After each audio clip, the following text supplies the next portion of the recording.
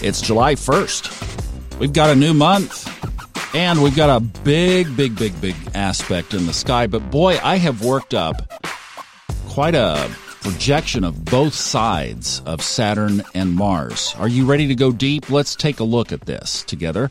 So at 9:08 this morning Eastern Time is when the exact opposition of Saturn and Mars occurs. Saturn in Aquarius, Mars over in fiery hot Leo. Now this will last for 10 days.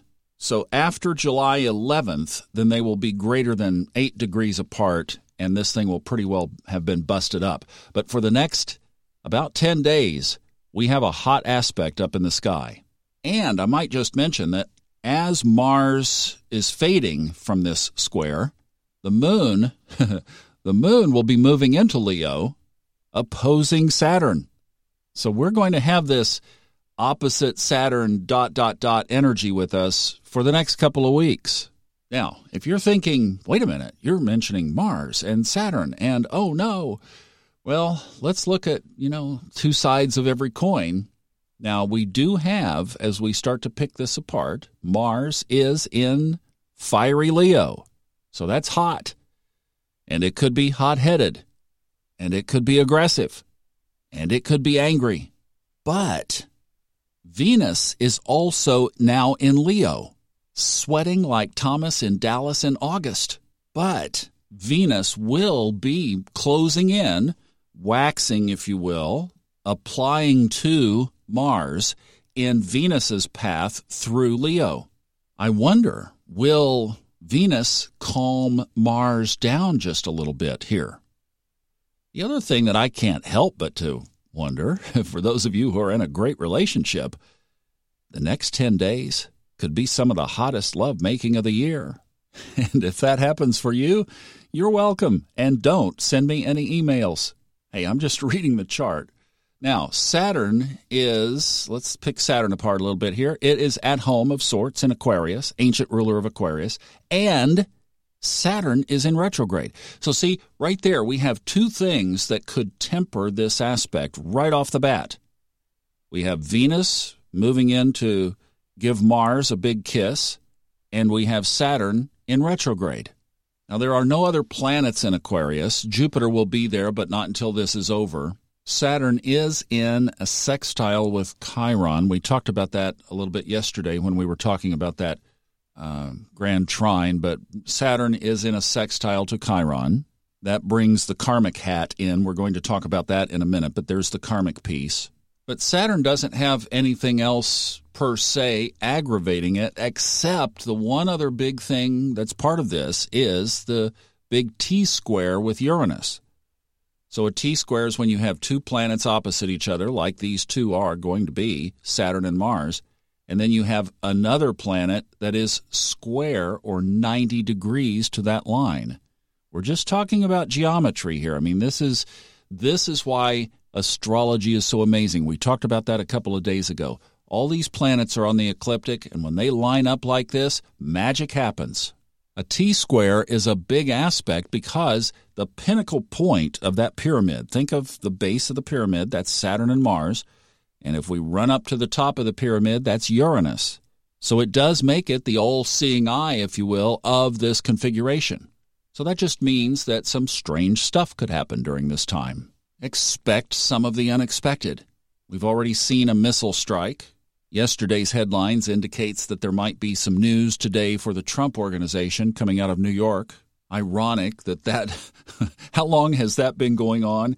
And now it's going to be formalized. Wow, what timing is that? I mean, don't bet against astrology. So yes, we could see some other things that could come under the umbrella of weird, bizarre, or strange during this time. Okay, let's talk about the shadow side. We're going to talk about both, so don't think that this is going to be just an all-dark projection. You know me better than that. So let's talk about the shadow side so that we get it on the table. What could this aspect mean if it went full-out max shadowy? Well, things like hard work. It could also be a reflection of a karmic past, particularly the dark areas, such as those governed by Saturn or Mars. So we would be talking about death, destruction, delay, war, violence, sexual perversion, anger, just that need or want or provocation to fight. Any or all of that could be a full interpretation of the shadowy side of this aspect. But let's flip the coin. Let's look at the positive side. Let's look at the opposite side. What could this give us that we would want to build into our lives? Well, it could be a really strong time to lay foundations. It could be a great time to really get things done to map out a solid path for the future. I'm thinking mid-year evaluation. What do I need to change?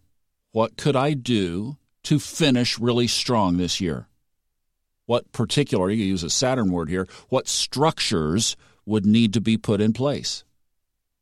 It could also be an equally good time to resolve or to clean up or to reverse some karma. This might be a really good time to grow in wisdom. I mean, if you have something that you need to learn or want to learn or are in the process of learning, this would be a good time to step that up.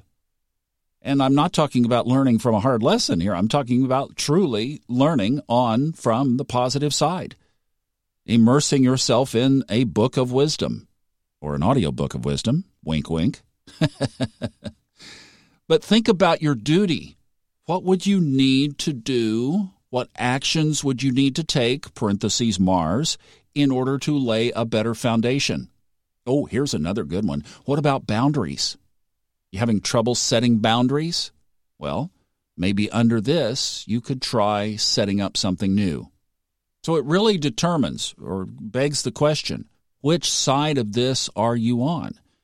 If you're on the shadow side, use it as a time to reverse that karma. Be looking at what you could do to impact the situation in order to neutralize or reverse that karmic situation.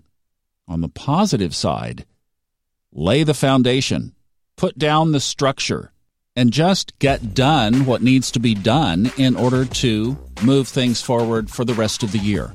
There's the legacy piece of Saturn. And if you wanted to take it one big step further, you always think about Saturn and legacy as what might you do or change or add that would set you up for the legacy that you will have when you incarnate next. Maybe it's not about a museum or a foundation that would survive you. It's about what you are going to step into next time you're here. Think about that one too. All right, we will watch this together over the next 2 weeks. I hope you have a great day. See you back tomorrow for TGI Friday.